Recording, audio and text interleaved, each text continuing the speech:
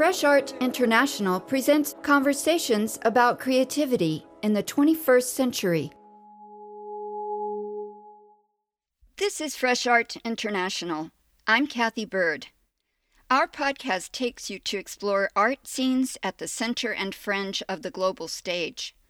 Today's story is part of our Puerto Rico Rising series, episodes that introduce the island's radical leaders, resilient artists, and resistance to foreign fantasies.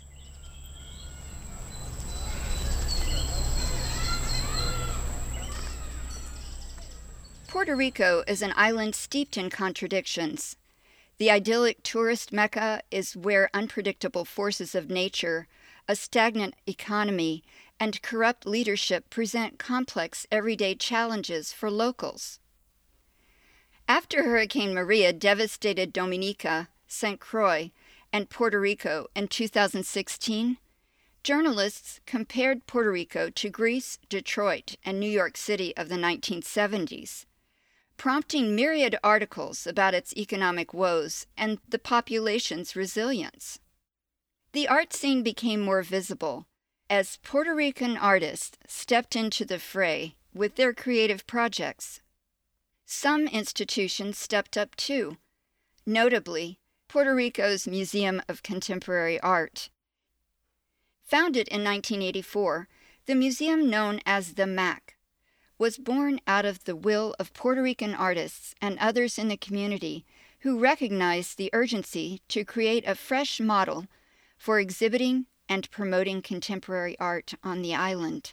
The museum is the only local institution expressly dedicated to the study, collection, preservation, exhibition, and promotion of art since the mid-20th century in Puerto Rico, the Caribbean, Latin America, and its diasporas. In 2019, when we venture to Puerto Rico, we head to the museum to meet director Marian Ramirez Aponte.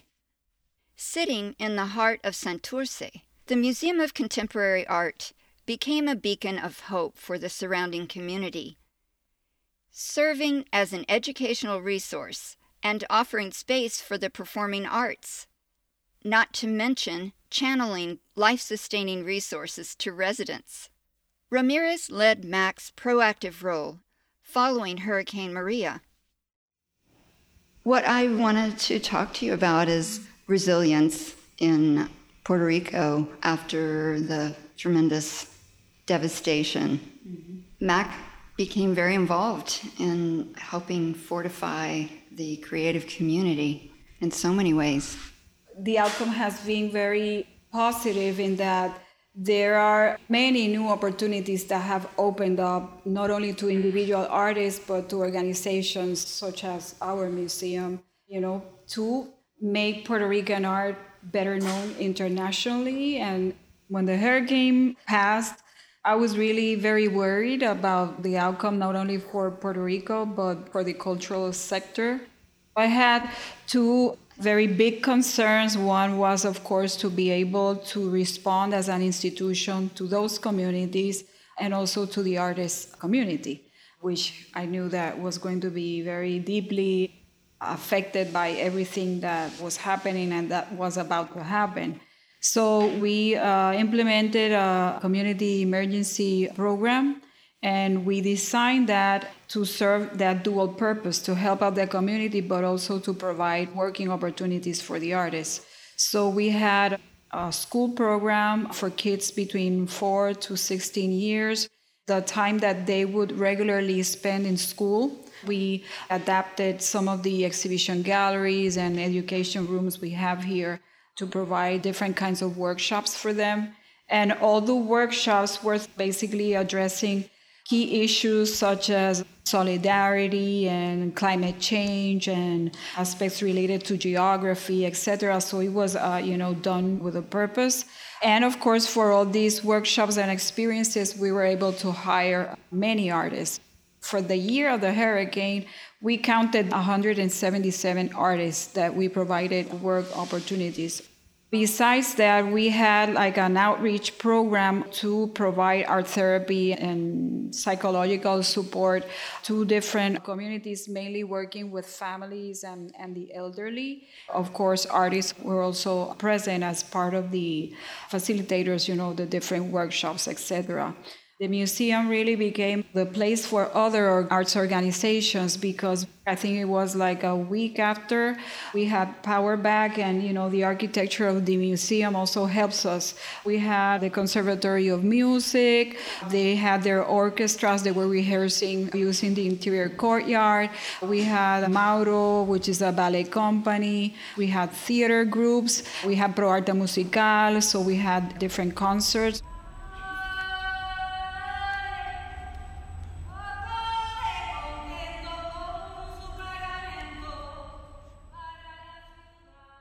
And of course, we also created like a co-working space area. We had arts organizations and then we had individual artists working from the museum. We did a thorough research of emergency grants available for artists and arts organizations, and we were close to 52 volunteers to do the work together with the artists of filling out all of these emergency grants that were available. We were also able to help out different artists that basically had lost their studios. We provided first aid assistance to secure the artworks and seeing how we could help them in the reconstruction. How does it feel now in the community? It was a very difficult time for everyone here in Puerto Rico, but I would think that the outcome with regards to the relationship of the community with the museum, it was strengthened more. We have even rethought part of our mission because we see ourselves as having a very important role in seeing how through this project we can help the communities. We see a lot of our cultural heritage that is at risk. How the museum establishes a collaboration with these communities in preserving that heritage and in reaffirming the identities of these communities, because it is a moment of very rapid changes that we are seeing. Buildings and buildings are being bought by investors.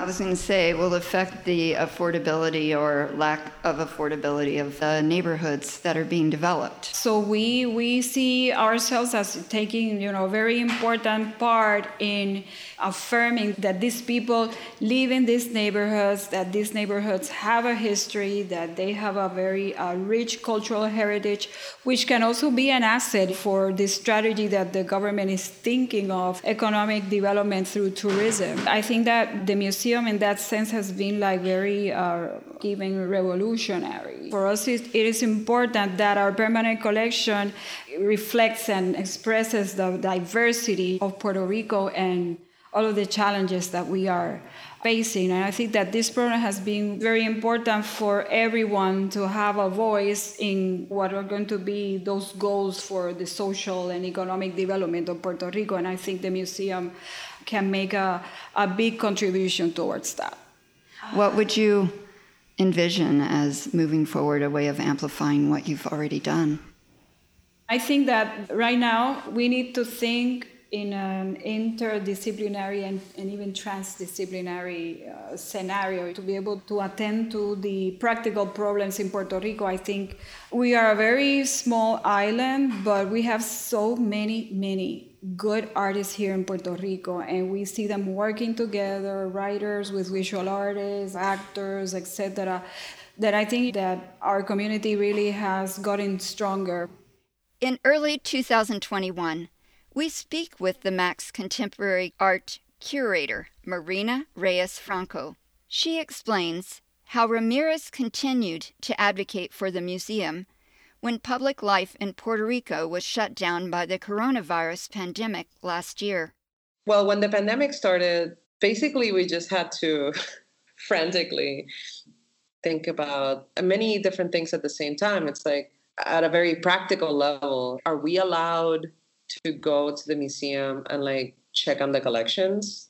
What if something happens? Actually, our director lobbied the government to include museum staff as essential workers so that the police wouldn't fine us if we were going to the museum to do the daily rounds in terms of checking the storage units. On the other hand, there was this feeling from the beginning of the year, really, or even going back years, I mean, that the education system is just like sorely lacking. And like a bunch of schools closed right after Hurricane Maria. It's like austerity politics and the hurricane and then earthquakes and the pandemic, like everything is just compounded, you know?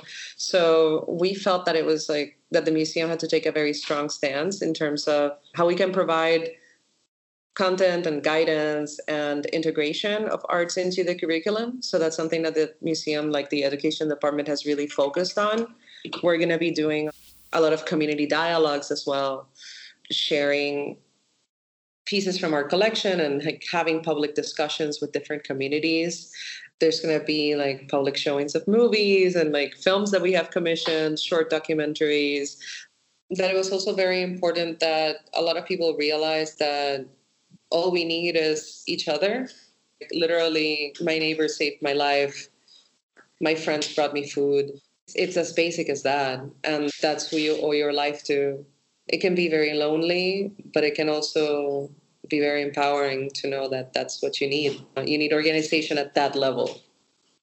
People that are close by, like, who are you going to help survive?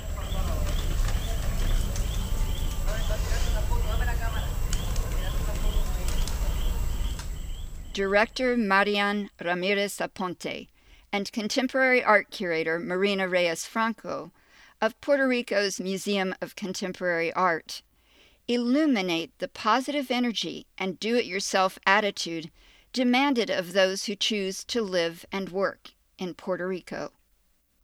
Tested daily as they strive to sustain a vibrant cultural life on the island, these community leaders continue generating creative projects that enable others to rise, both emotionally and physically, above the challenging everyday circumstances that limit opportunities for Puerto Ricans to survive and thrive.